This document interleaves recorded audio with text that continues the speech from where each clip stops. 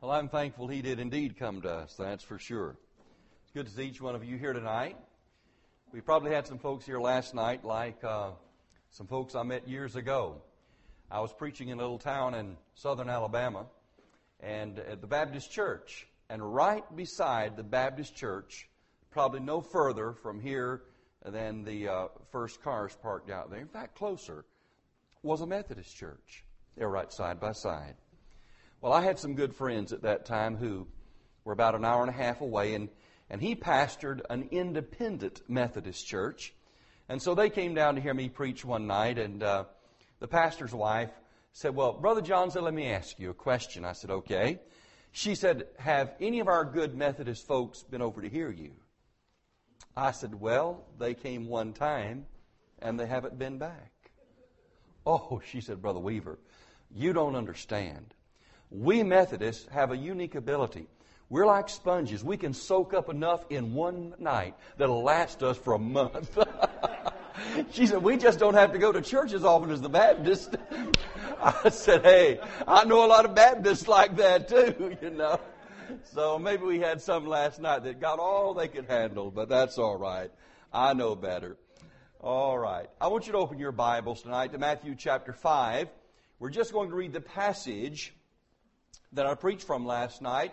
I'm not going to preach from this text tonight. I am going to read it to begin with, because we're going to be looking at a lot of text because of the nature of the message tonight. I'm going to be dealing with what is known as case law in the Bible. Case law in the Bible. So look in Matthew chapter 5, verse 17. Jesus Christ says, "Think not that I'm come to destroy the law or the prophets. I'm not come to destroy, but to fulfill. For verily I say unto you, till heaven and earth pass, one jot or one tittle shall in no wise pass from the law till all be fulfilled. Whosoever therefore shall break one of these least commandments, and shall teach men so, he shall be called the least in the kingdom of heaven.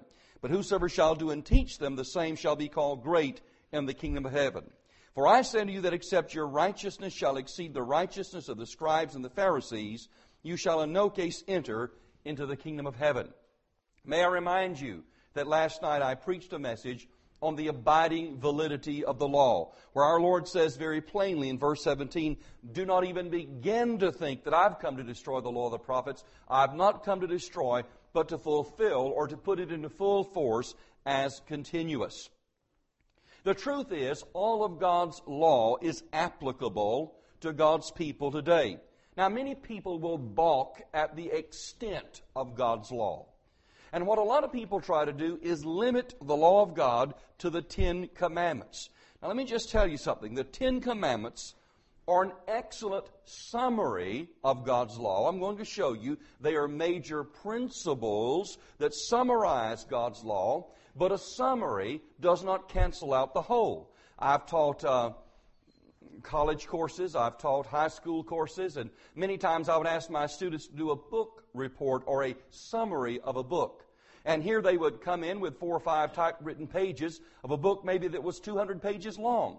Now that summary that they wrote may have summarized that book, but it certainly did not cancel out the entirety of the book. So the 10 Commandments then are indeed a summary of God's law, and it does not cancel out the totality of God's law. If you look in your Bibles to Matthew chapter 22, I'll show you another summary of the law of God, beginning there with verse 35. In fact, love is a summary of the law of God. Notice, if you would please, Matthew chapter 22, beginning there with verse 35. The Bible says, "Then one of them who was a lawyer asked him a question, tempting him, saying, Master, which is the great commandment in the law?" And I want you to watch this statement. Which is the great commandment in the law? What a tremendous question. Jesus said unto him, "Thou shalt love the Lord thy God with all thy heart, with all thy soul, with all thy mind. This is the first and great commandment. And the second is like to it, thou shalt love thy neighbor as thyself. On these 2 commandments hang all the law and the prophets." Now when Jesus Christ was asked, what is the greatest commandment? He did not say, "Thou shalt not have any other gods before me." He did not say, "Thou shalt not make unto thyself any graven image." He did not say, "Thou shalt not take the name of the Lord thy God in vain," or "Remember the Sabbath day," or "Honor thy father." He never quoted any of the 10. He said the first and great commandment is this: thou shalt love the Lord thy God with all thy heart, with all thy soul, with all thy mind. This is the first and great commandment, and the second is like unto it. And you remember I showed you last night where love is the fulfilling of the law. So love is an excellent summary of God's law, but it certainly does not replace the law of God. Now let me just tell you, although most of us know the Ten Commandments, I want you to understand that you cannot comprehend the extent or the fullness of even of the Ten Commandments until you understand the case law that is given to us in the Bible. It's absolutely essential that we understand case law. You say, what are you talking about? Well, let me give you an illustration, okay? Here's an illustration that everyone can understand. Let's suppose that Greg Stiles and I get into a fight.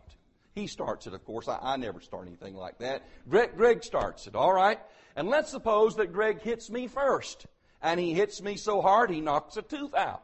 Well, maybe I hit him back a time or two, but anyhow, finally somebody separates us.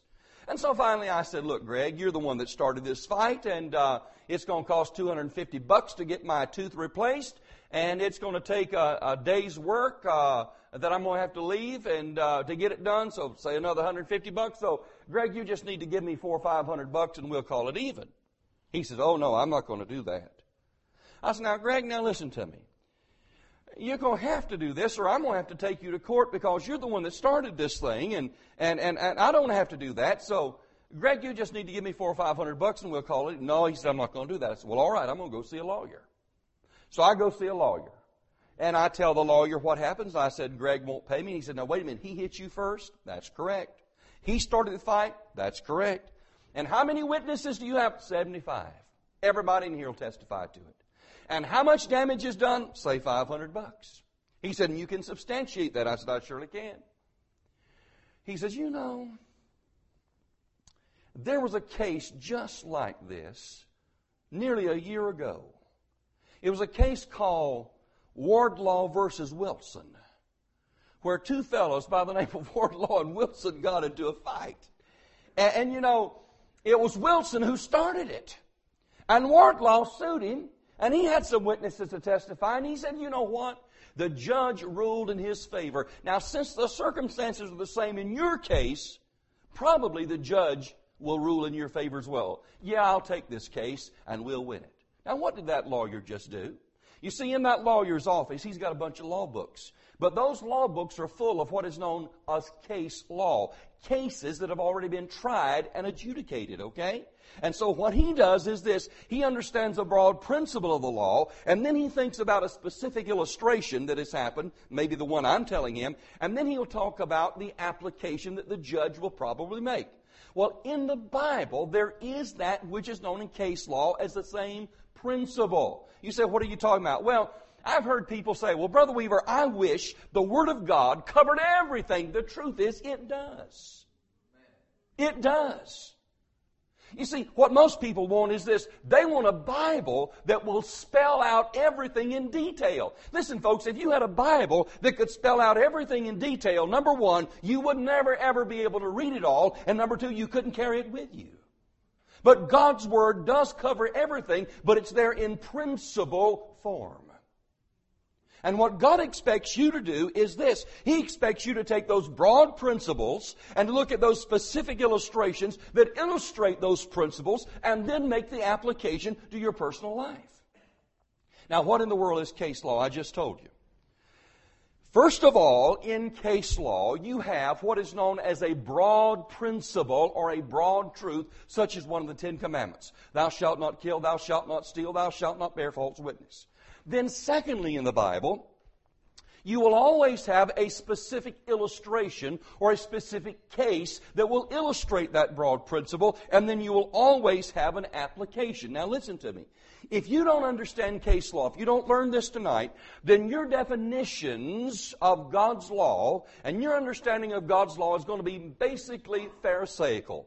That is, you're going to take the letter of the law and apply it externally, and you'll never see the real intent and the real extent and the real application of God's law. So to not understand case law, then, is to rather be limited and act like a Pharisee in our understanding. Now, I'm going to make a statement tonight, and I'm going to repeat it 2 or 3 times. So I want you to remember this, all right? I want you to remember this. Circumstances change, but principles never change. Okay? There are many principles in the Old Testament.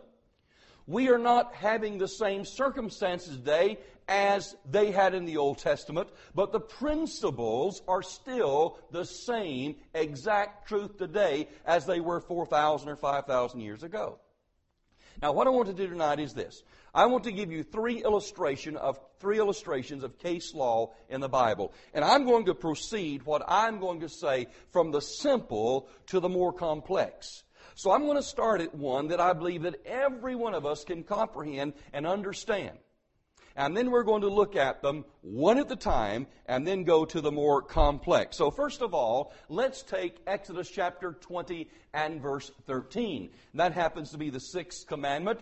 Everyone in here probably knows the 6th commandment. It simply says, "Thou shalt not kill." Now anyone can read, "Thou shalt not kill."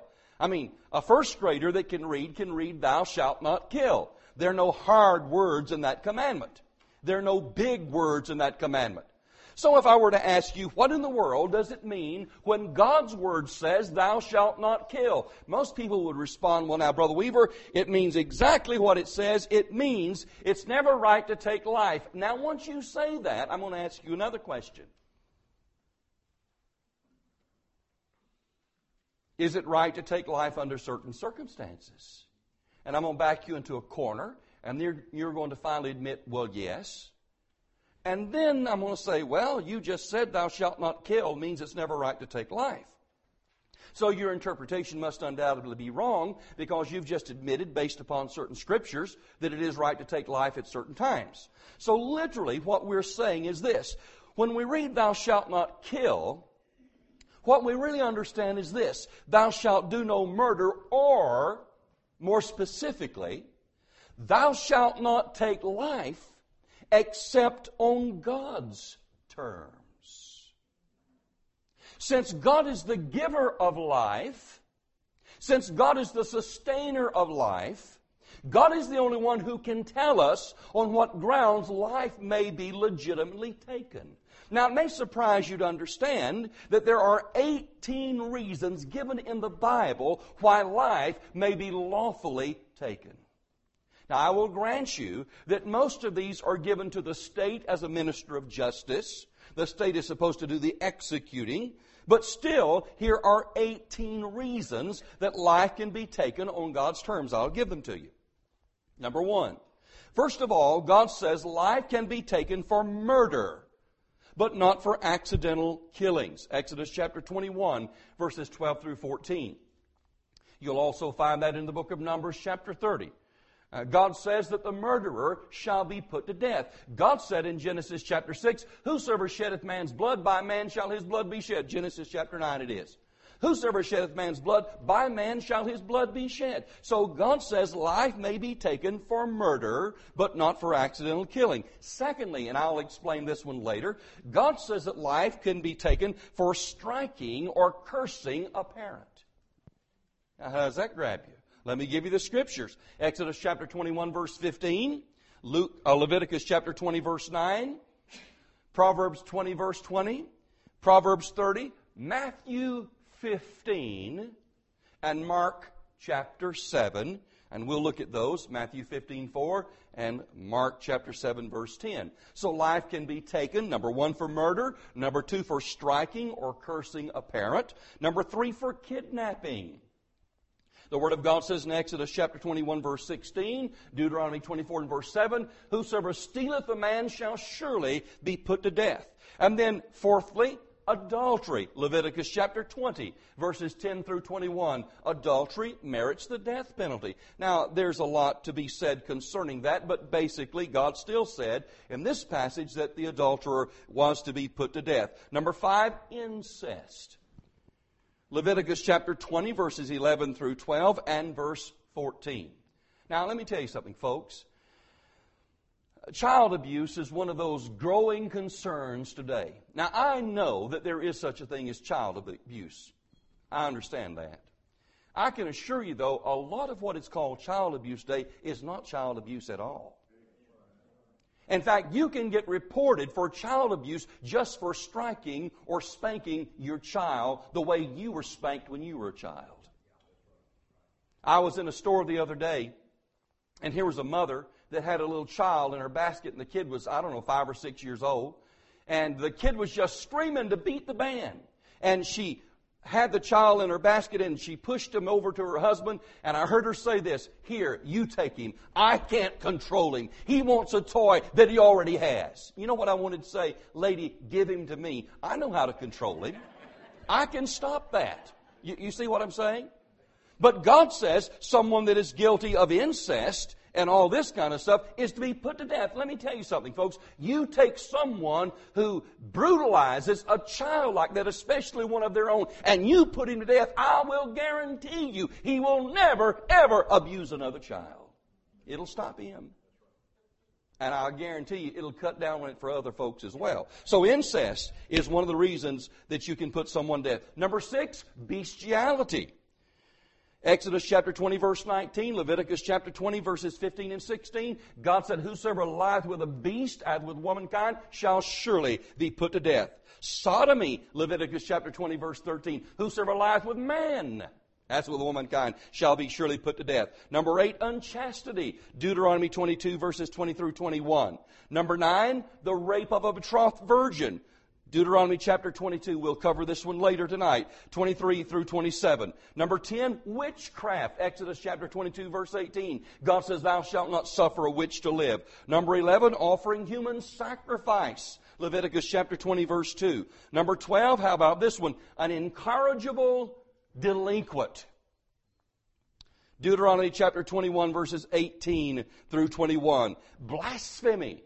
Leviticus chapter 24, verses 11 through 14, and then verse 16 and verse 23. Number 14, propagation of false doctrine.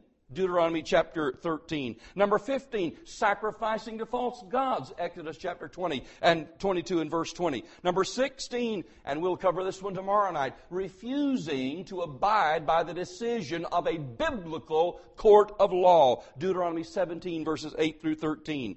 And then number 17 is failing to restore the bail or the pledge, Ezekiel chapter 18, verses 12 through 13. And the 18th reason why life may be lawfully and legitimately taken on God's terms is self-defense. Now, I've got 2 messages, and I don't have time to preach them tonight on the biblical doctrine of self-defense. But let me just point this out. When God says, "Thou shalt not kill," I want you to understand this, that every negative has a positive. Every positive has a negative. And many times when we consider truth, we don't ever consider the opposite of it. But when God says, "Thou shalt not kill," that's a negative. There is a positive. What is the positive of "thou shalt not kill"? The positive is, "Thou shalt preserve life." That means you have the responsibility to preserve your life and the life of others. You have the responsibility to preserve the life of your family. You see, self-defense is obligatory according to the 6th commandment. For instance, if Kevin were to come up to me tonight and stick a pistol between my eyes and say, "Brother Weaver, I'm fixing to blow your brains out." And if I looked at Kevin and said, "Well, Kevin, you just do whatever spins your wheels. If it makes you happy, you go right ahead and do it." "Why, Kevin, I'll just go to heaven." Listen, if I allowed him to kill me, I would be guilty of participating in my own murder. I would be murdering myself at the hands of another. In other words, I am obligated before God and the 6th commandment to do everything I can to preserve my life, even if it means taking his life.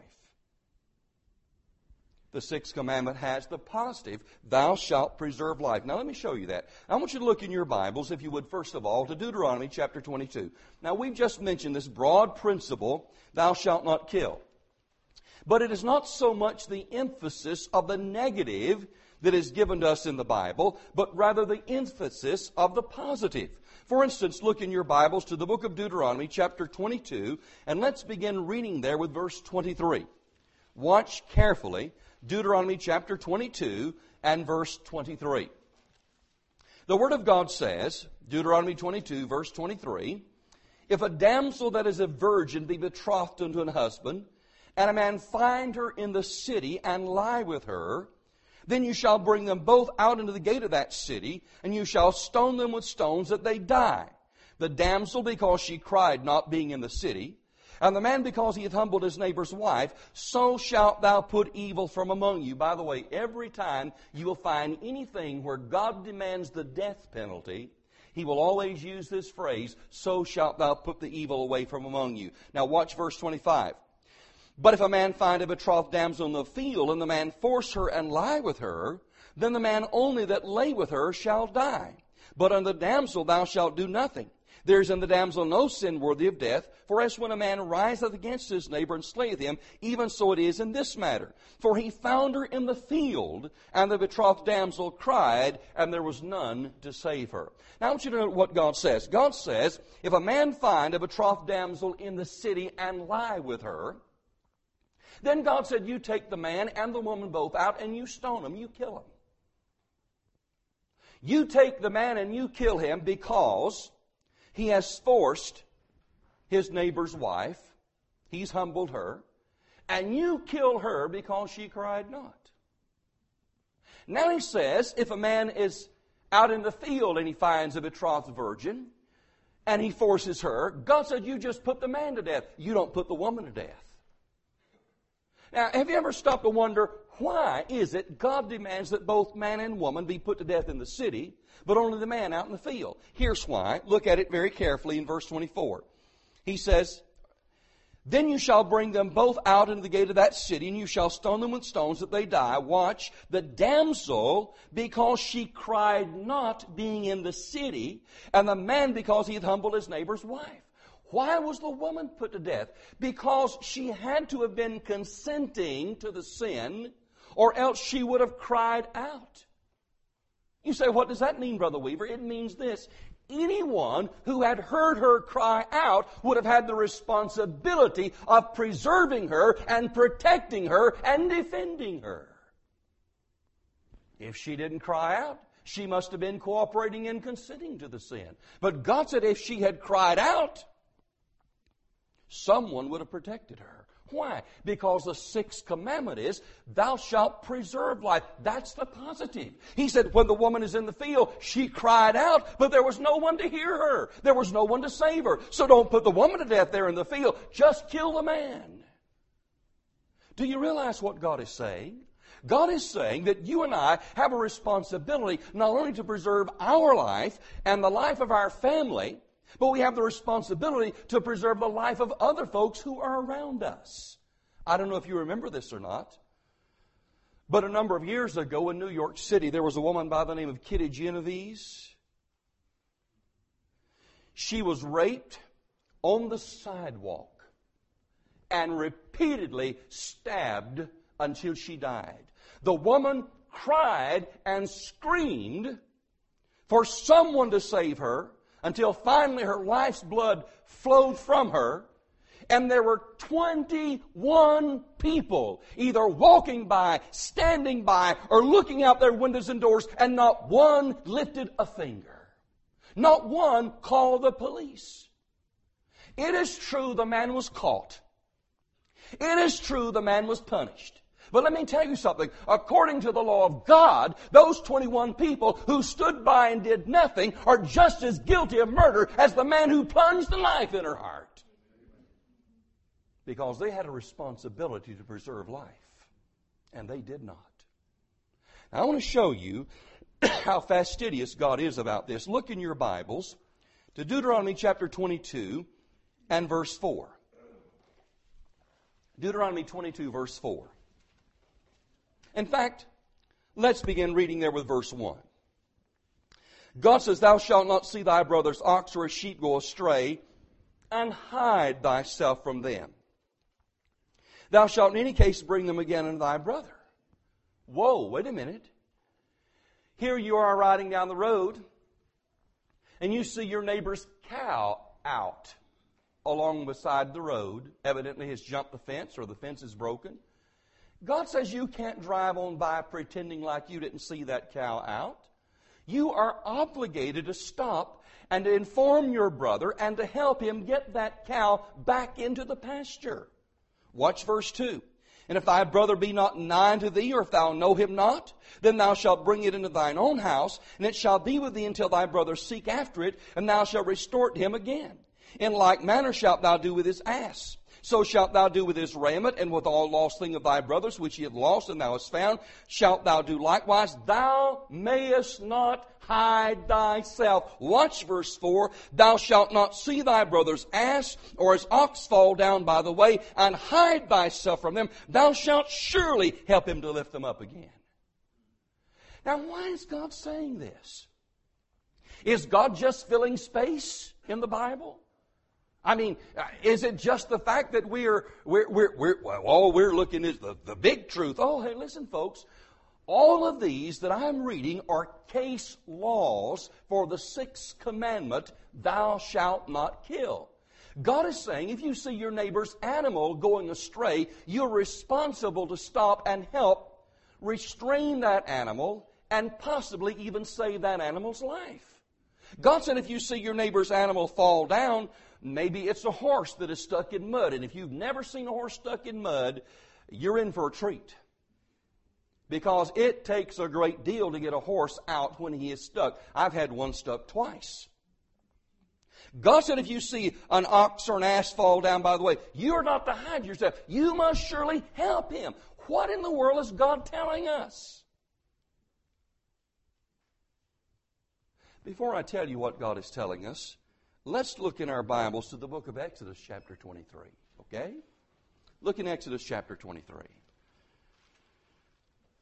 You see, so many of us would say, oh, Brother Weaver, I'd be willing to help my brother. I'd be willing to help my neighbor. Oh, well, that's wonderful. I'm glad. But let's see how far God goes. Exodus chapter 23, verse 4. If thou meet thy enemy's ox or his ass going astray, thou shalt surely bring it back to him again. If thou see the ass of him that hateth thee lying under his burden and wouldest forbear to help him, thou shalt surely help him. Now it's not just your neighbor. Now it's not just your brother. Now it's your enemy's animal.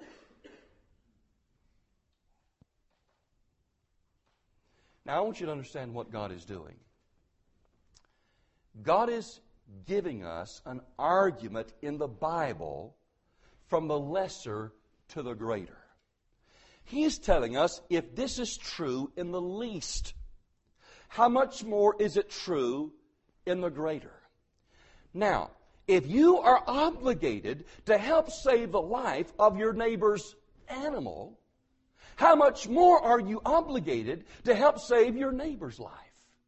If you're obligated to help save the life of your enemy's animal, how much more are you obligated and responsible to help save his life? So God is arguing from the less to the greater. Let me tell you something. God has a unique way of making you practice what you preach. In fact, I was preaching on this text one Sunday morning. In fact, I was explaining the fact from the sixth commandment that God demands that we preserve life. And I use these very texts concerning the animals. Well, my wife and daughters went on home a few minutes ahead of me after that Sunday morning, and I had a little bit of counseling to do afterwards. So after about 15 or 20 minutes, I was through, and I jumped in my truck, and I started home. And just as I got to where we would turn to go to our house, I noticed my car parked over the side of the road. I said, oh no, the car is broken down. I wonder what's wrong now. And as I got a little closer, here were my girls out beside the road with their arms around one of the dirtiest, ugliest, skinniest, stinkingest nanny goats you've ever seen in your life. And so I stopped and I said, what's going on? Oh, Daddy, this goat is loose. This goat is in the road. And the goat almost got hit 2 or 3 times. Other people tried to catch the goat and couldn't. I said, well, how did you catch the goat? They said, it's very simple. We just kneeled down and called her and she came to us. They always had a way with animals. And they said, Daddy, look, we don't know who this goat belongs to. And if we leave this goat, the goat is going to get killed. Daddy, can we take her home with us? Daddy, you remember what you preached this morning, don't you? Yeah, I remember. So I had to pick the old stinking goat up and put with my suit on and put her in the back of the truck. And the twins, of course, rode in the back of the truck there with the goat till we got home. And when I got that goat home out into my yard, we started feeding that goat. And I want to tell you, I believe she hadn't eaten in 15 months, it seems like. She ate everything around. And so I started calling around all my neighbors trying to find out to whom that goat belonged. Could not find anyone. I wouldn't claim her either, if she had been mine. It was bad as she looked. And finally, we kept that goat for 3 or 4 days. And one of my neighbors came up to me 3 or 4 days later and said, I hear you got a goat at your house. I said, sure do.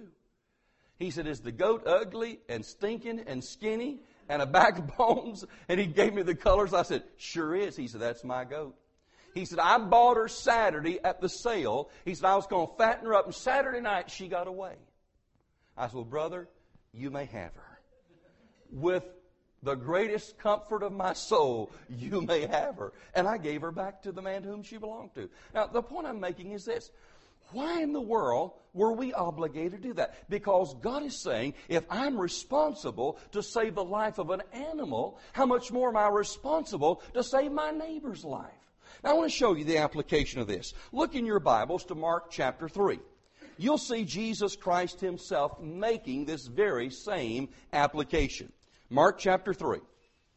Remember, here's the broad principle. The broad principle is thou shalt not kill, or literally the positive, thou shalt preserve life.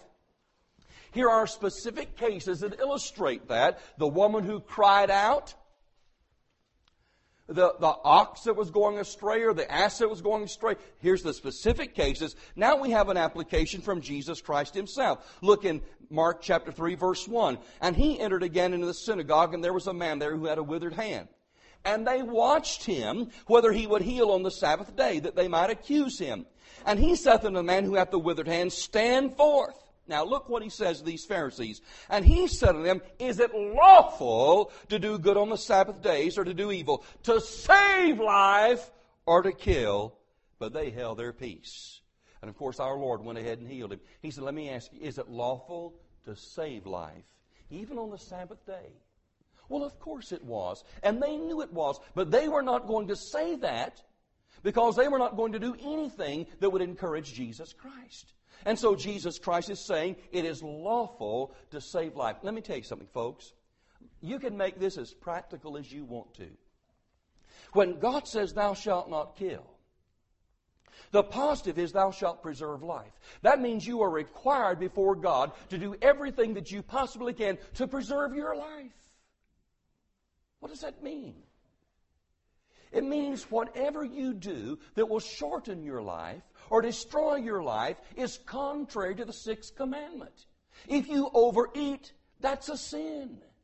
If you overwork, that's a sin. If you oversleep, that's a sin.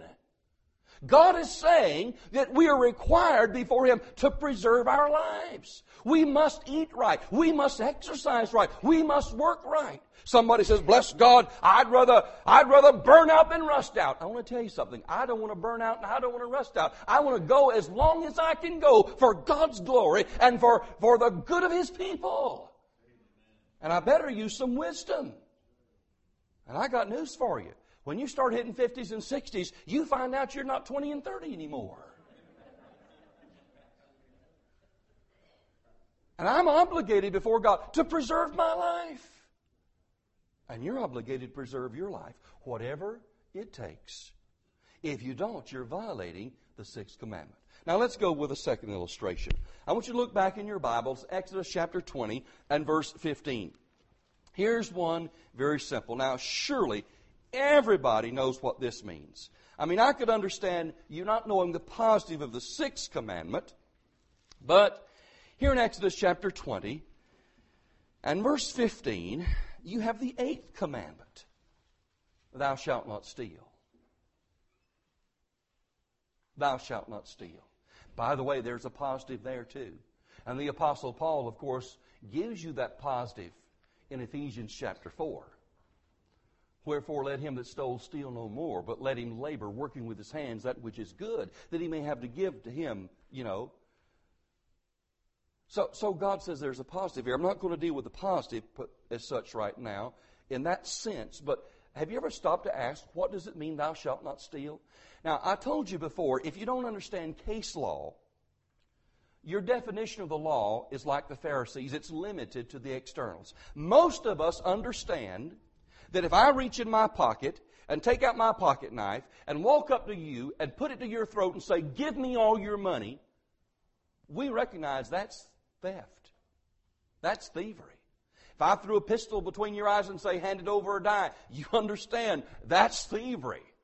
But you see, most of us never ever understand theft beyond that.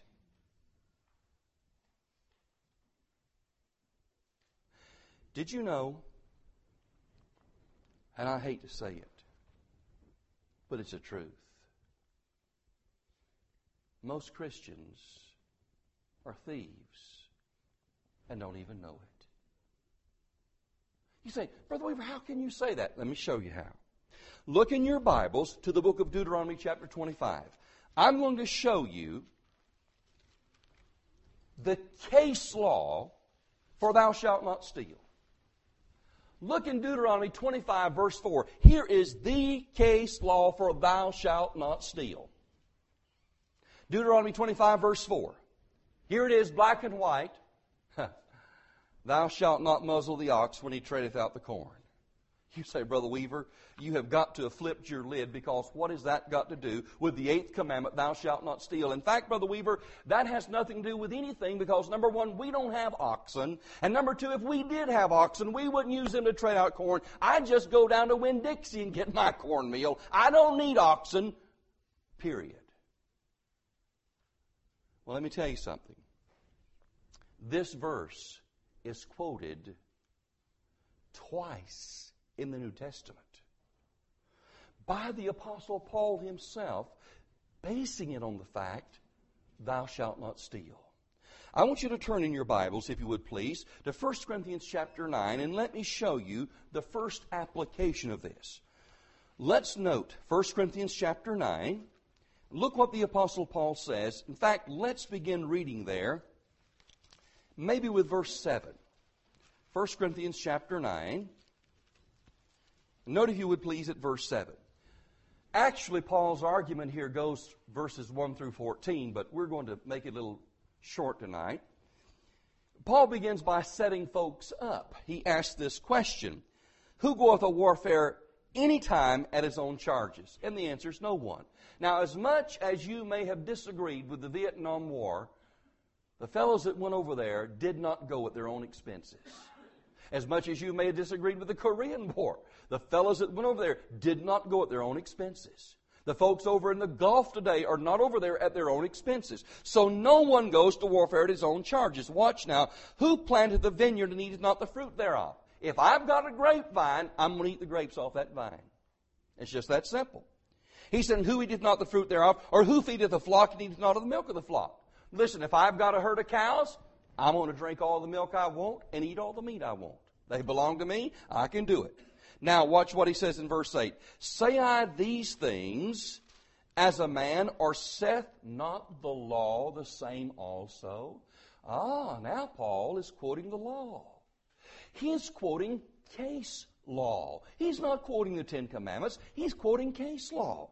Saith not the law the same? For it is written in the law of Moses, thou shalt not muzzle the mouth of the ox that treadeth out the corn. Now watch, doth God take care for oxen? Now let's stop there.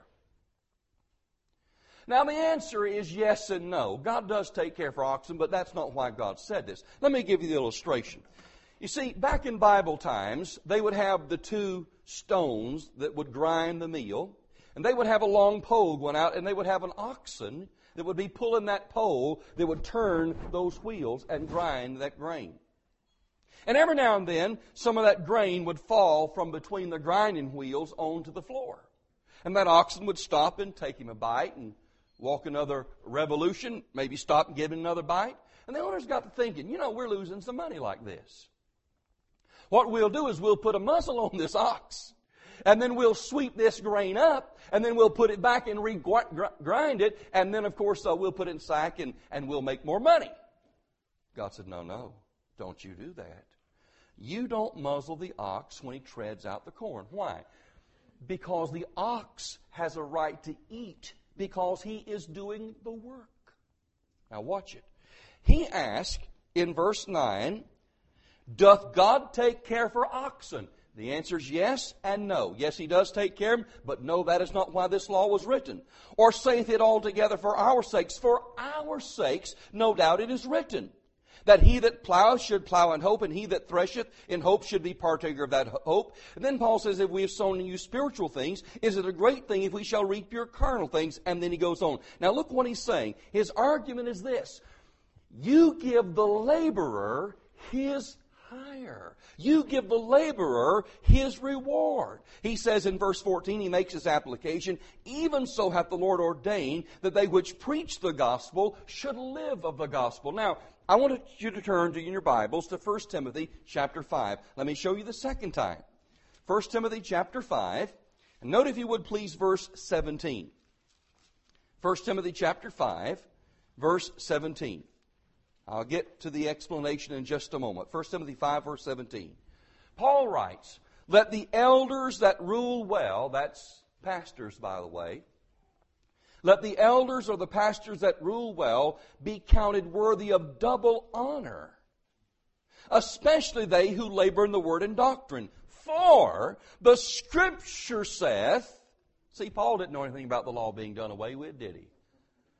For the Scripture saith, thou shalt not muzzle the ox that treadeth out the corn, and he gives the application, the laborer is worthy of his reward. Now, let's go back to verse 17. He says, let the elders that rule well be counted worthy of double honor. Now, I've already told you that an elder is a pastor. Well, what does it mean when it says, let the elders that rule well? And by the way, the ruling well is described as those who labor in the word and doctrine.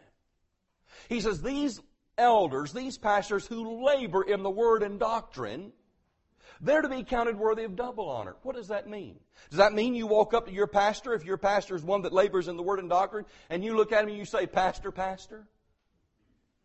Or if he asks you to do something, you say, yes, sir, yes, sir? Is that double honor? No, that's not what he's talking about.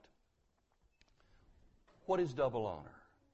It's double pay. Now that's what he's saying. Watch. Let the elders or the pastors that rule well be counted worthy of double honor or double pay, especially they who labor in the word and doctrine. Why? For the Scripture saith, thou shalt not muzzle the ox when he treadeth out the corn, and the laborer is worthy of his reward. What is God talking about? God is saying, here's a man that works. Here's a man that labors. And if he labors in the Word, if he labors in doctrine, he's worthy of double pay. You got a preacher over here who hardly does anything. He hardly studies. And somebody says, well, he makes $500 a week. You got a pastor that studies. You got a pastor that labors in doctrine. God says, pay him $1,000. You say, oh, come on, Brother Wade. That's what he's talking about. Now, let me explain this.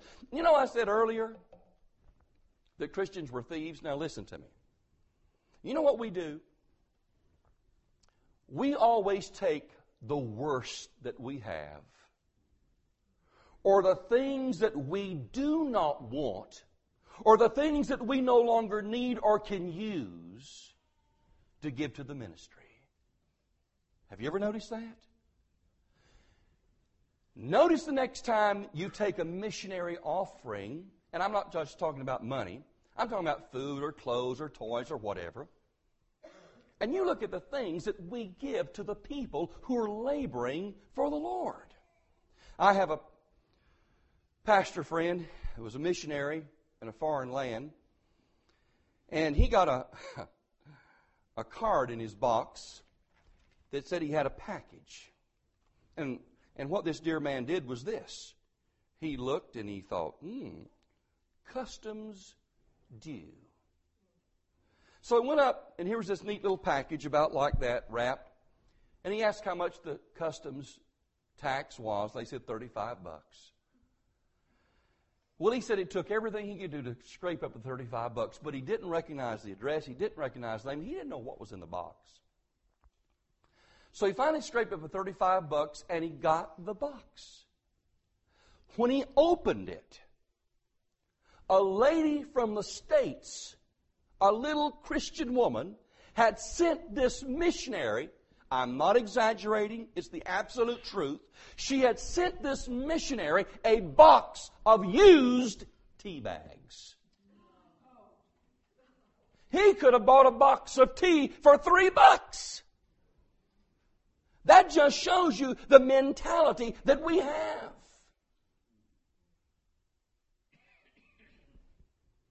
You look at Christian school teachers. Here's a public school teacher. I'll guarantee you a public school teacher usually makes 2 to 3 times what a Christian school teacher does. You say, Brother Weaver, we have to sacrifice. Isn't it strange that it's usually the ones who are in the ministry that do the sacrificing? Now, don't misunderstand me.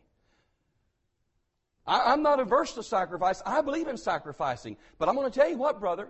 If I've got 100 men, I want the 100 men to sacrifice with me. That's lawful. That's legitimate. Why should it just be one individual who does the sacrificing? I wished I had time to talk about the tithes tonight. There was more than one. I will talk about them in just a minute. But there was the Levitical tithe. That Levitical tithe was 10%. And it went to the Levites. Do you know how it happened in the Old Testament? If they wanted a synagogue, as long as there were 10 men, you could have a rabbi or a master or a teacher. Why? Because those 10 men tithed, and that 10% from each of those 10 men would equal 100%, and they would give it then to their teacher. Now I want you to understand the teacher was no better off nor any worse off than anyone that was paying him. You see, there was that average. Everything averaged out just exactly right. Now, let me just try to get this down to brass tacks. You see, there is a great deal more to thou shalt not steal than just sticking a gun in somebody's head. Let me give you an illustration. Let's suppose I need my house painted. And I get the estimate from a professional painter. And the painter tells me, Brother Weaver, it's going to cost $1,500 to paint your house. And I think, that's a lot of money. I don't want to pay $1,500. And I thank him. But then I found out that Sean's out of work. Well, Sean's a Christian brother, and I find out he's pretty low financially speaking, and he needs some help. So I call him out there and I say, Sean, tell you what I'll do. I'll give you $500 to paint my house. He looks at me and says, oh, Brother Weaver, that's a big house. That's a lot of work. It's worth more than that.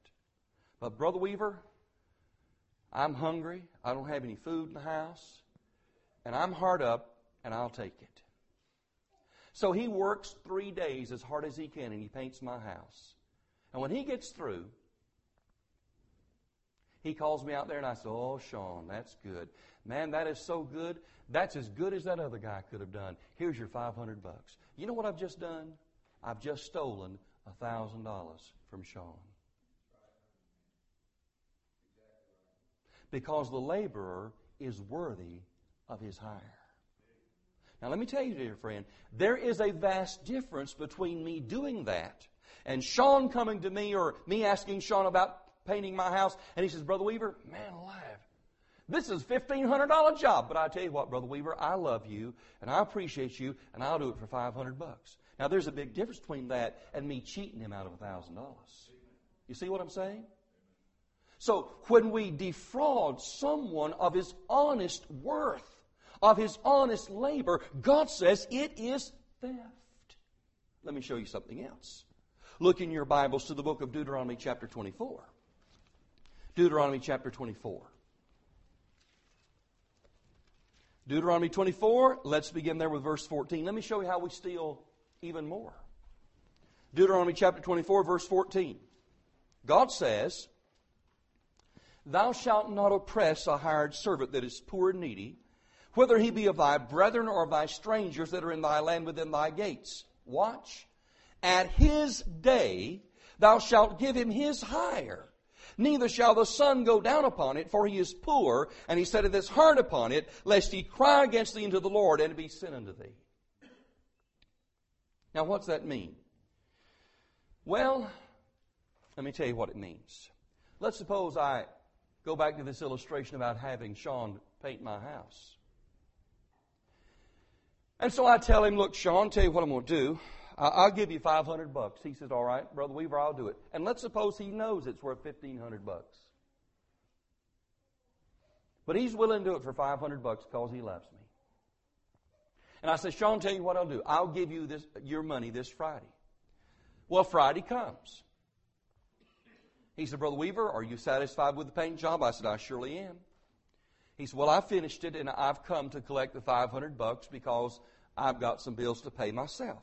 And I said, Sean, you know what? I forgot to get the money out of the bank today. I tell you what, if you'll come back next Wednesday at 2 o'clock, I'll have it for you. Now, he may come back at next Wednesday at 2 o'clock, but you know what I've just done? I've just stolen the use of his money from him from Friday until Wednesday at 2 o'clock. Why is it you think that you can't ever get money from these humongous companies on time? These companies that are worth billions of dollars. They got money laying everywhere. But man, it'll take them 6 months to get a $29.95 refund check to you. I'll tell you why. Because they're holding on to it, getting usury to the very last nth day and nth degree, and they're not going to send it to you until they absolutely have to, and they're stealing the use of that money that is yours from you. That's theft. Look in your Bibles to the book of Luke chapter 10, verse 7. Luke 10, verse 7. Jesus Christ says it the same way. Luke chapter 10, verse 7. In fact, he's telling his disciples about going out preaching. He says this, and in the same house remain. In other words, you go in someone's house to lodge there. In the same house remain, eating and drinking such things as they give. Why? For the laborer is worthy of his hire. Go not from house to house. Now, I'm thankful that Brother Ron and his wife invited my wife and I to stay with them this week. But let me tell you, whatever she sets in front of me, I'm going to eat. I don't care if it's a T-bone steak. I don't care if it's a bowl of peas. I'll eat that. God said, I'm not to go around saying, now, Brother Stan, do you have a nicer house? Is your wife a better cook? Are you having a better meal? Well, I might just stay with you tomorrow night. No, I can't do that. But God says, I can tell you this, wherever you go, you eat and drink whatever's set before you. Why? For the labor's worthy of his reward. Let me tell you something. When I sit down at his table, I eat all I want to eat. I do. You know why? Because this is where God has me, and I'm laboring, and I'm preaching, and I feel just as comfortable eating everything that is set before me that I want to eat. That's part and parcel of it. But you see, folks, when we defraud someone his just due, it's theft. When we fail to pay our bills when they are due, it is theft. Now, if I owe Brother Ron some money, and I don't have it, I better be beating a path to his door, explaining to him what has happened in the providence of God and asking for some further consideration. I don't just ignore him and pretend like it's not due. That's theft.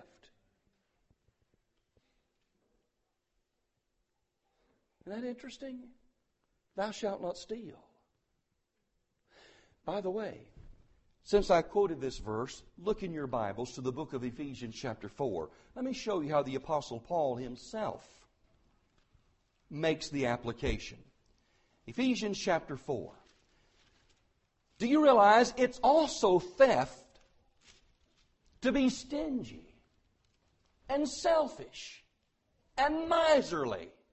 You say, what are you talking about? Well, look in Ephesians chapter 4. He says this in verse 28. Let him that stole steal no more, but rather let him labor, working with his hands, the thing which is good. What? That he may have to give to him that needeth. So when we're miserly and selfish and stingy and unwilling to share, God says that's theft as well. Isn't that amazing? Now, let me make an application. Once again, let's argue from the lesser to the greater. Okay? If it's wrong for me to defraud Sean of his just pay, if it's theft for me to do that, and it is, how much more is it wrong for me to defraud God of His due? Remember what He said in Malachi chapter 3? Will a man rob God? Yea. And yet you say, wherein have we robbed God? In tithes and in offerings. There were 3 tithes in Israel, not just one. There was a 10% Levitical tithe. There was a 10% festival tithe. And there was the 10% poor tithe, which was taken once every 3 years. So actually, those Israelites were literally tithing 23 1/3% per year. Now, I grant you, and I'm not going to explain the festival tithe tonight, 10% of that was used on themselves and for their family. But it was still a tithe. It was still an offering. Let me tell you something else. You know how else we rob God? We rob God by failing to give Him the glory and the honor that's due unto His name. Here maybe you have a near accident. And you swerve and somehow you just miss another car and you say, shh, boy, wasn't I lucky? That wasn't luck. That was God's providence. Well, I was sick, but boy, I like to die, but I got well. Wasn't I fortunate? That wasn't fortune. That was God's providence. God does things for us on a daily basis. And we fail to give Him praise and honor and recognition and glory. We're thieves. We're robbing God of His due. So when God says, thou shalt not steal, it means more than don't stick a gun in somebody's face. It means you've got to learn to deal honestly and openly. And you've got to learn not to be stingy and miserly. It means you've got to learn to give to him that needeth. Now, I'm not going to say give without wisdom and without knowing, because there's certain people in the Bible that God forbids us to give to. Okay? For instance, God said, if any will not work, neither should he eat. Now, I'm going to tell you, if Chuck comes to me and he's hungry, and he's out of a job through no fault of his own, the providence of God just worked it out that way, I'm more than willing to share with him and to help him. But if he's out of a job because he's too lazy and too sorry to work, let him starve. That's what the Scripture said. So you've got to use wisdom, because there are some people that God forbids you to even give to. Thirdly, let me show you this one. Look back in your Bibles to the book of Exodus chapter 20. Note, if you would please, verse 15. Surely, here is one that everyone understands, because this is the 5th commandment. Notice Exodus chapter 20, verse 15. God says, or not verse 15, but Exodus 20, verse 12. He says, honor thy father and thy mother, that thy days may be long upon the land which the Lord thy God giveth thee. Honor thy father and thy mother. Now, everybody certainly knows what that means, do they not? Well, I can assure you in this day and time, most people do not know what that means. In fact, most folks think it just means saying yes, sir, and no, sir, and yes, ma'am, and no, ma'am. And that's the way I was raised. And certainly I recommend that. But there's more to honor than just that. Let me show you the case law in the Bible for honor thy father and thy mother. Look in your Bibles to begin with to Exodus chapter 23 and verse 19. Exodus 23, verse 19. You're going to be amazed at some of this case law, but I think you'll see how very clearly it comes together and points to the 5th commandment. Look in Exodus chapter 23, verse 19. The Word of God says, the first of thy firstfruits of thy land thou shalt bring into the house of the Lord thy God. Watch. Thou shalt not see the kid in its mother's milk. You say, Brother Weaver, what's that got to do with the 5th commandment? Just hang on.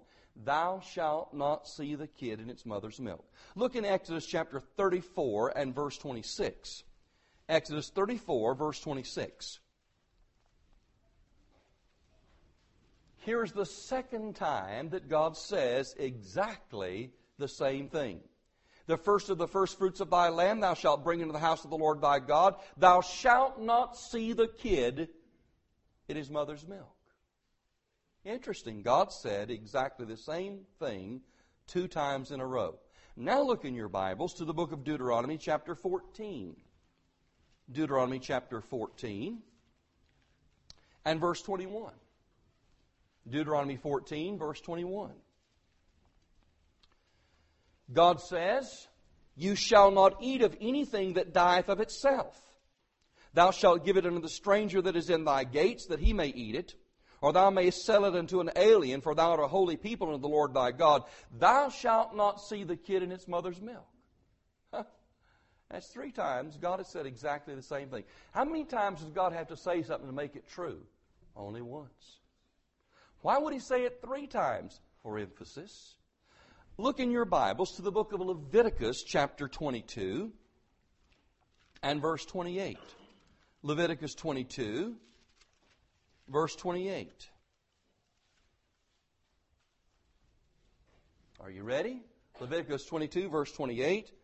God said, and whether it be a cow or a ewe, you shall not kill it and her young both in one day. Now, God forbids you to kill a mother and the baby in one day. Did you know that God is a greater conservative than the state? He's a greater conservationist. You see, down in Georgia, and it's probably this way in South Carolina as well, we have so many deer, we can always kill a buck, but then we have doe days. On those days, you can kill bucks and does.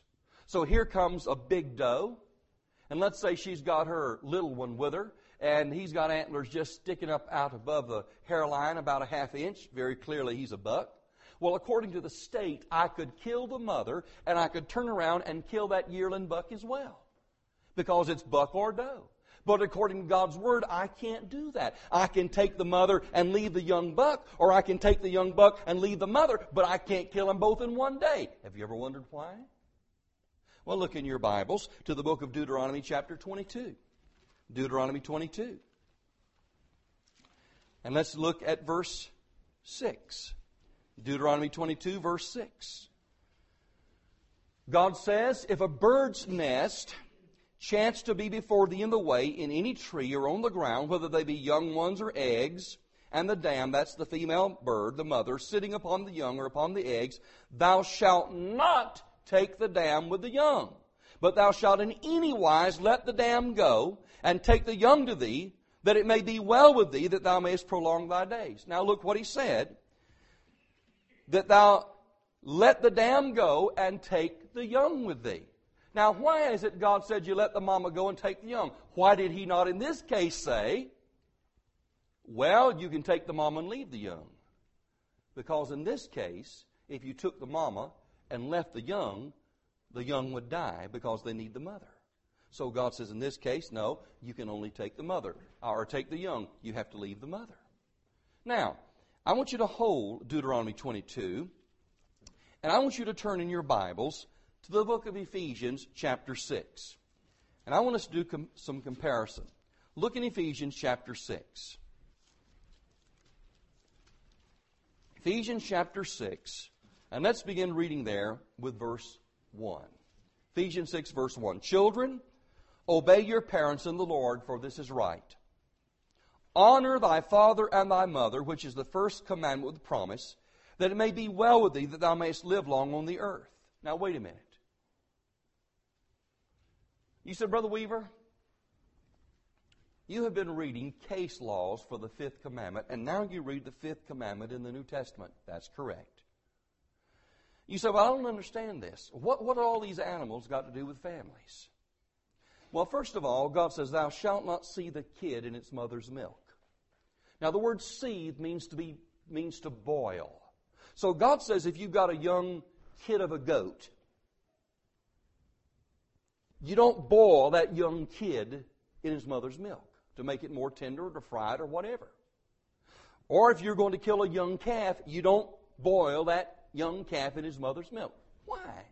Well, you could say, well, Brother Weaver, that's very obvious. I mean, we are not supposed to take that which is a form of life and turn it into a form of death. Well, that's very good, and that's true as well. But that's not why God says that. Why did God say not to boil a kid in his mother's milk? Why did God say you cannot kill the mother and the young on the same day?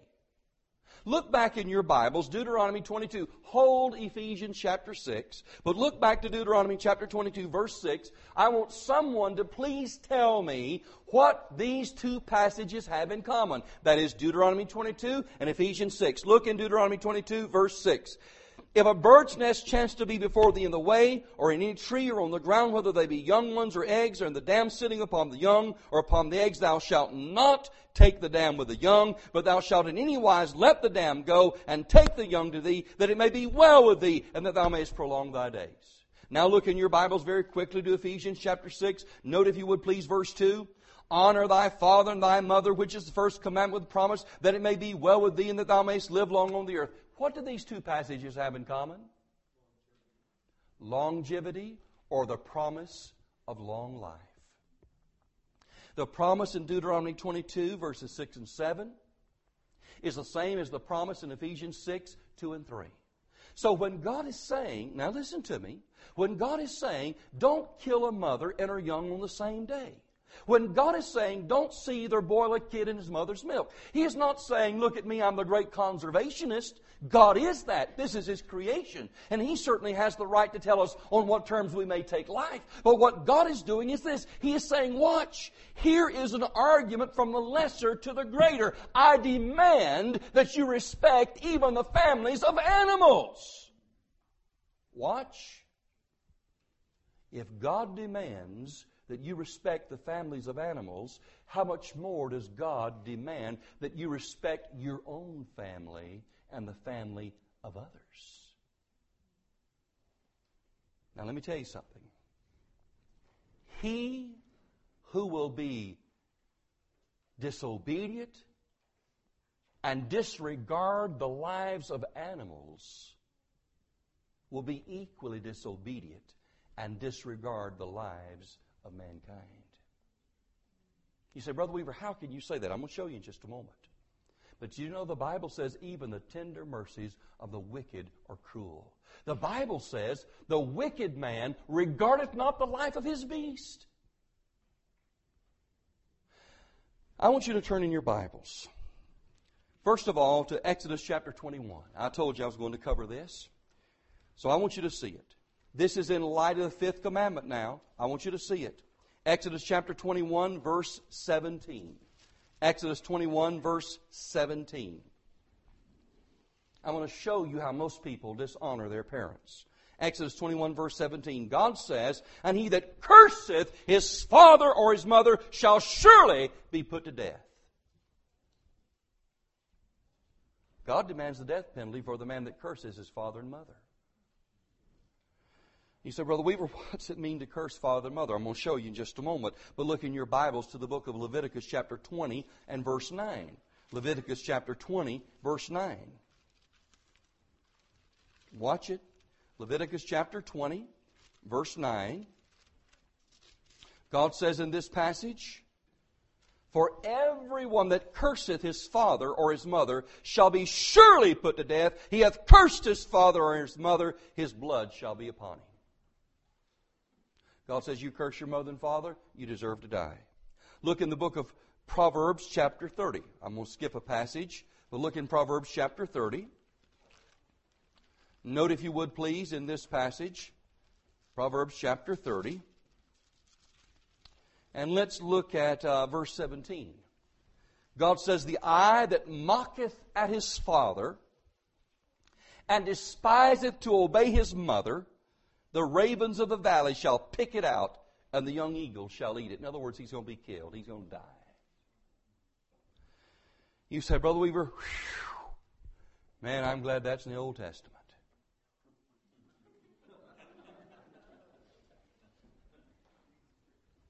It's also in the New Testament. Look in the Bible, Matthew 15. Matthew 15. You will also find this in Mark chapter 7, but let's read it from Matthew chapter 15. Beginning there with verse 1. I'll explain the passage, and then I hope you'll understand what it means to curse your mother and father, what it means to dishonor your mother and father. Matthew chapter 15, verse 1. Then came to Jesus scribes and Pharisees which were of Jerusalem, saying, Why did thy disciples transgress the tradition of the elders? For they washed not their hands when they ate bread. But he answered and said to them, Why do you also transgress the commandment of God by your tradition? For God commanded, saying, here's the principle, honor thy father and thy mother, and he that curseth father and mother, let him die the death. But you say, Whosoever shall say to his father's mother, It is a gift, by whatsoever thou mightest be profited by me, and honor not his father and mother, he shall be free. Thus have you made the commandment of God of none effect by your tradition. So they come to Christ and said, Why do you don't keep our traditions? He says, Why do you disobey the word of God? God said, Honor thy father and thy mother. God said, He that curseth father and mother, let him die the death. You're dishonoring your father and your mother, and you're not being put to death. Now, if you were to read Mark chapter 7, the parallel passage, he talks about these individuals, and he tells you what they were doing. They were going to the priest, and they were dedicating their goods to the Lord. In other words, he says there, if you say it is korban, and the word korban means dedicated. So hear what these young people were doing. Now watch. The young people, young adults, they were going to the priest. They were giving the priest a portion of their money or a portion of their goods and saying, we want to dedicate all this to the Lord. And so they would dedicate it to the Lord. The priest would get his portion, and the young family would take their other portion and keep it to themselves. And along came father and mother, who are now elderly. Maybe they're sickly. Maybe they're unable to work. And they come to son and daughter and they say, Look, we've been sick. We haven't had any food. We need some help. Would you please get us some food? And those young sons and daughters says, You don't expect us to take money that's been dedicated to God and use it for such a mundane purpose as buying food for my parents. You say, Oh, Brother Weaver, folks would never do that. Oh? I want you to look in your Bibles to 1 Timothy chapter 5. Let's look closely. 1 Timothy chapter 5. Note, if you would please, what the Word of God says. 1 Timothy chapter 5, verse 4. 1 Timothy 5, verse 4. God says, But if any widow have children or nephews, let them learn first to show piety at home and to requite their parents. For that is good and acceptable before God. Now wait a minute. But if any widow have children or nephews, let them learn first to show piety at home. Now I don't know if you know what the word piety is. It's an old English word, and most of us have forgotten what it means. But piety is a synonym for godliness, holiness. God said, if any widow have children and nephews, let them learn to show holiness and godliness and piety at home and to requite their parents. Now, the word requite, if you don't understand that one, it literally means to pay back.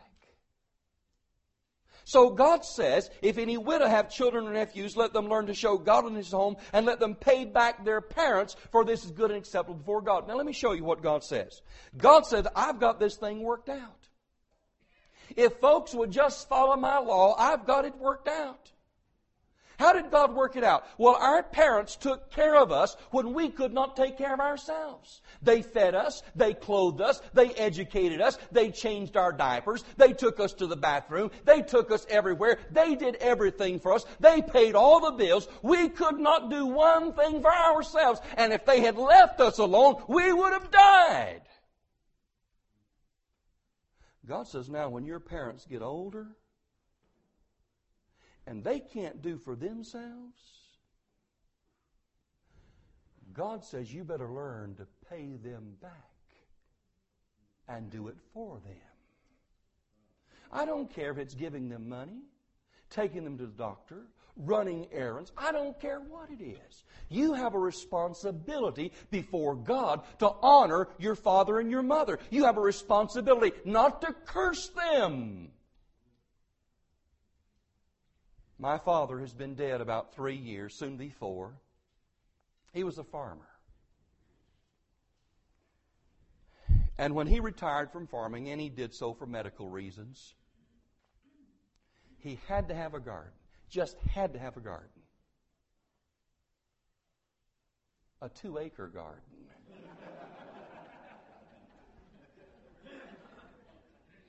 I planted it. I plowed it. And my wife and I are the ones that harvested it. Now, Mom and Dad would help some. But you don't expect a 75-year-old person to help much, especially when the sun gets up. I forget how many quarts of corn my wife has put up in one day, something like 150. She put up 80-something quarts of beans in one day. Listen, something would go wrong at the house. My father would call me. He would say, "Son, I need some help. Come over here and help me." Guess what I'd do? I'd go over and help him. My wife's father just died. He was 89. Would have been 90 this July. When things went wrong at their house, they'd call me. I'd go up and take care of it. You said, "Brother Weaver, you must have made a lot of money doing that." Didn't make a dime. In fact, it cost me. Because many times I would pay for whatever was needed, and I would never, ever get it back from them. You say, "Well, why did you do it?" Because it's my responsibility. It's my duty. It's my privilege. They did for me what I could not do for them, for myself. And now, since they can't do for themselves, I can do for them. I had an uncle that lived 60 miles one way from me. He and his wife never had any children. So he got him some horses. Guess what? The horse's hooves need trimming. Can you come trim my horse hooves? The horses kicked the back of the barn down. Can you come fix the back of the barn? The wind blew the barn off. Can you do? Listen, I want to underpin my trailer. Can you come do that for me? Yes, I can come do that for you. You say, "Brother Weaver, why would you do that for your uncle?" Let's read the Bible again. If any would have children or what? Nephews. Let me ask you a question. Whose primary responsibility is it to take care of mother and dad? It is the children's responsibility. It's not the government's. It's not Social Security and welfare. It's your responsibility to take care of them. If there are no children, then it is the extended family, the nephews. You say, "Brother Weaver, man, I would never do that for my family." Well, skip down to verse 8. "But if any provide not for his own, and especially for those of his own house, he hath denied the faith." He's worse than an infidel. Did you hear what I just read? God said, if you fail to honor your parents, you've denied the faith. You're worse than an infidel. You're cursing your parents. And God said, you deserve death. What is it to curse your parents? To curse your parents is not to use God's name in vain and then reproach them. That certainly is one way of cursing them. But cursing them is when you dishonor them, when you fail to provide for them, when you fail to help them, when you fail to treat them the way God tells you to treat them. You said, but wait a minute, Brother Weaver. What if there's a godly widow woman? She has no children.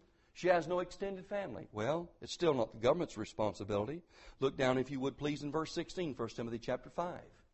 He said, if any man or woman that believeth have widows, let them relieve them, and let not the church be charged, that they may relieve them that are widows indeed. Guess whose responsibility comes for godly widows if there's no family?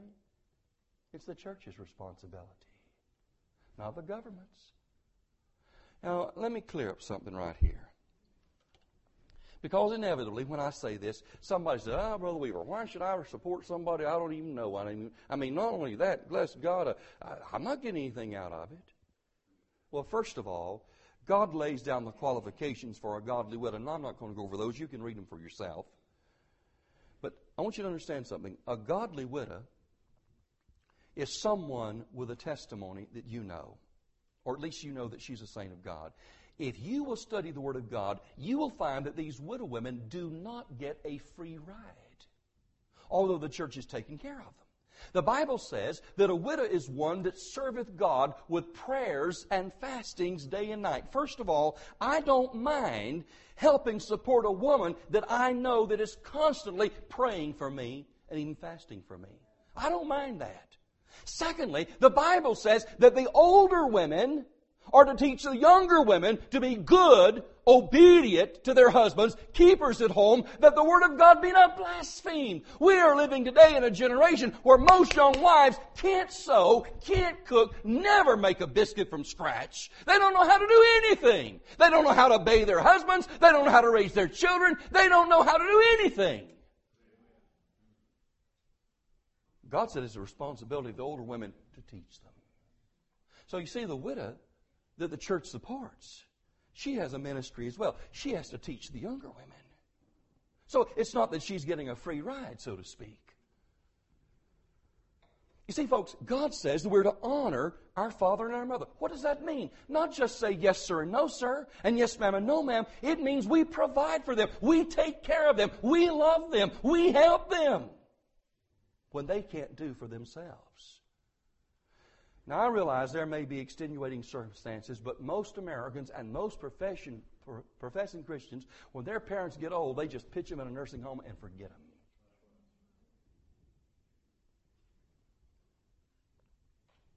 Well, if you do that, may I remind you, God has a law, and that law is you reap what you sow. Don't get upset when your kids do that to you. God said, honor thy father and thy mother. You see, folks, there's more than just saying yes, sir, and no, sir. Let me go a little bit further. I'll tie it together for you in just 1 minute. But do you know God says that children have two responsibilities? First one, children, obey your parents. And then secondly, honor your parents. Now listen to me. There comes a time, children, when in one sense of the word, obedience to your parents ceases. That's a general statement. You say, what are you talking about, Brother Weaver? That's when you get married. For man shall leave his father and mother, and shall cleave unto his wife, and they shall be one flesh. Now, there came a time when I left my mother and my father, and I married my wife, and I became the head of my house. My daddy didn't come over and say, now, son, you do this and you do that. No. He didn't have any right to do that. I was now the head of my house. Now, as a wise son, I would always consider what my father told me. And I would ponder it and I would ask his advice. But I was the head of the house. I had to make the decision. You follow me? But let me tell you what I did. Whenever I went back to his house, I had to remember that he was the head of his house and I was still his son no matter how old I was. And whatever he asked me to do, I did my best to obey him. And I said, yes, sir.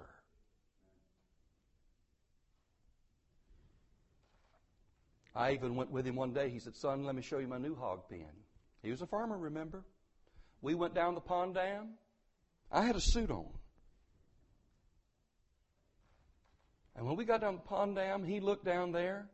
And there were 15 or 20 of those little shoats out running around. Oh, my, he said, son, the pigs are out. He said, get in that hog pen and stop that hole up. And you know what I did? I jumped in with my suit on, and I stayed there, and I stopped that hole and kept the rest of them from getting out. I didn't just stop to argue, but Daddy, you don't understand. No, he wouldn't have understood, I can assure you. You can always buy more shoes. You can't buy more parents.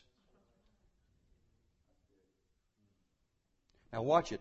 Although there may come a time when obedience ceases, generally speaking, there never comes a time when honor ceases. Honor thy father and thy mother. This is the first commandment with promise, that your days may be long upon the earth. The old scholars used to say this. that honoring your parents included at least several things. Number one, children, listen. Number one, you always stood when your parents entered in the room. You know something? I remember as a boy in public school, when I was a boy, we had to stand every time the teacher came into the room or any adult. And we remained standing just like this by our desk until the teacher or that adult said, "You may be seated." The old scholar said, first of all, you always stand when your parents enter the room. Secondly, you never sit in a chair reserved for your parents. Daddy has his chair, Mama has her chair. You don't sit there. They said, thirdly, you never carpet their statements. You don't understand what the word let me give you an illustration. You don't understand what it means? Here it is. Sugar, would you wash the dishes for Mother tonight? She started, "Oh, Mama, why do you always want me to wash dishes?" That's carping. Belly aching, whining, complaining. You never carp.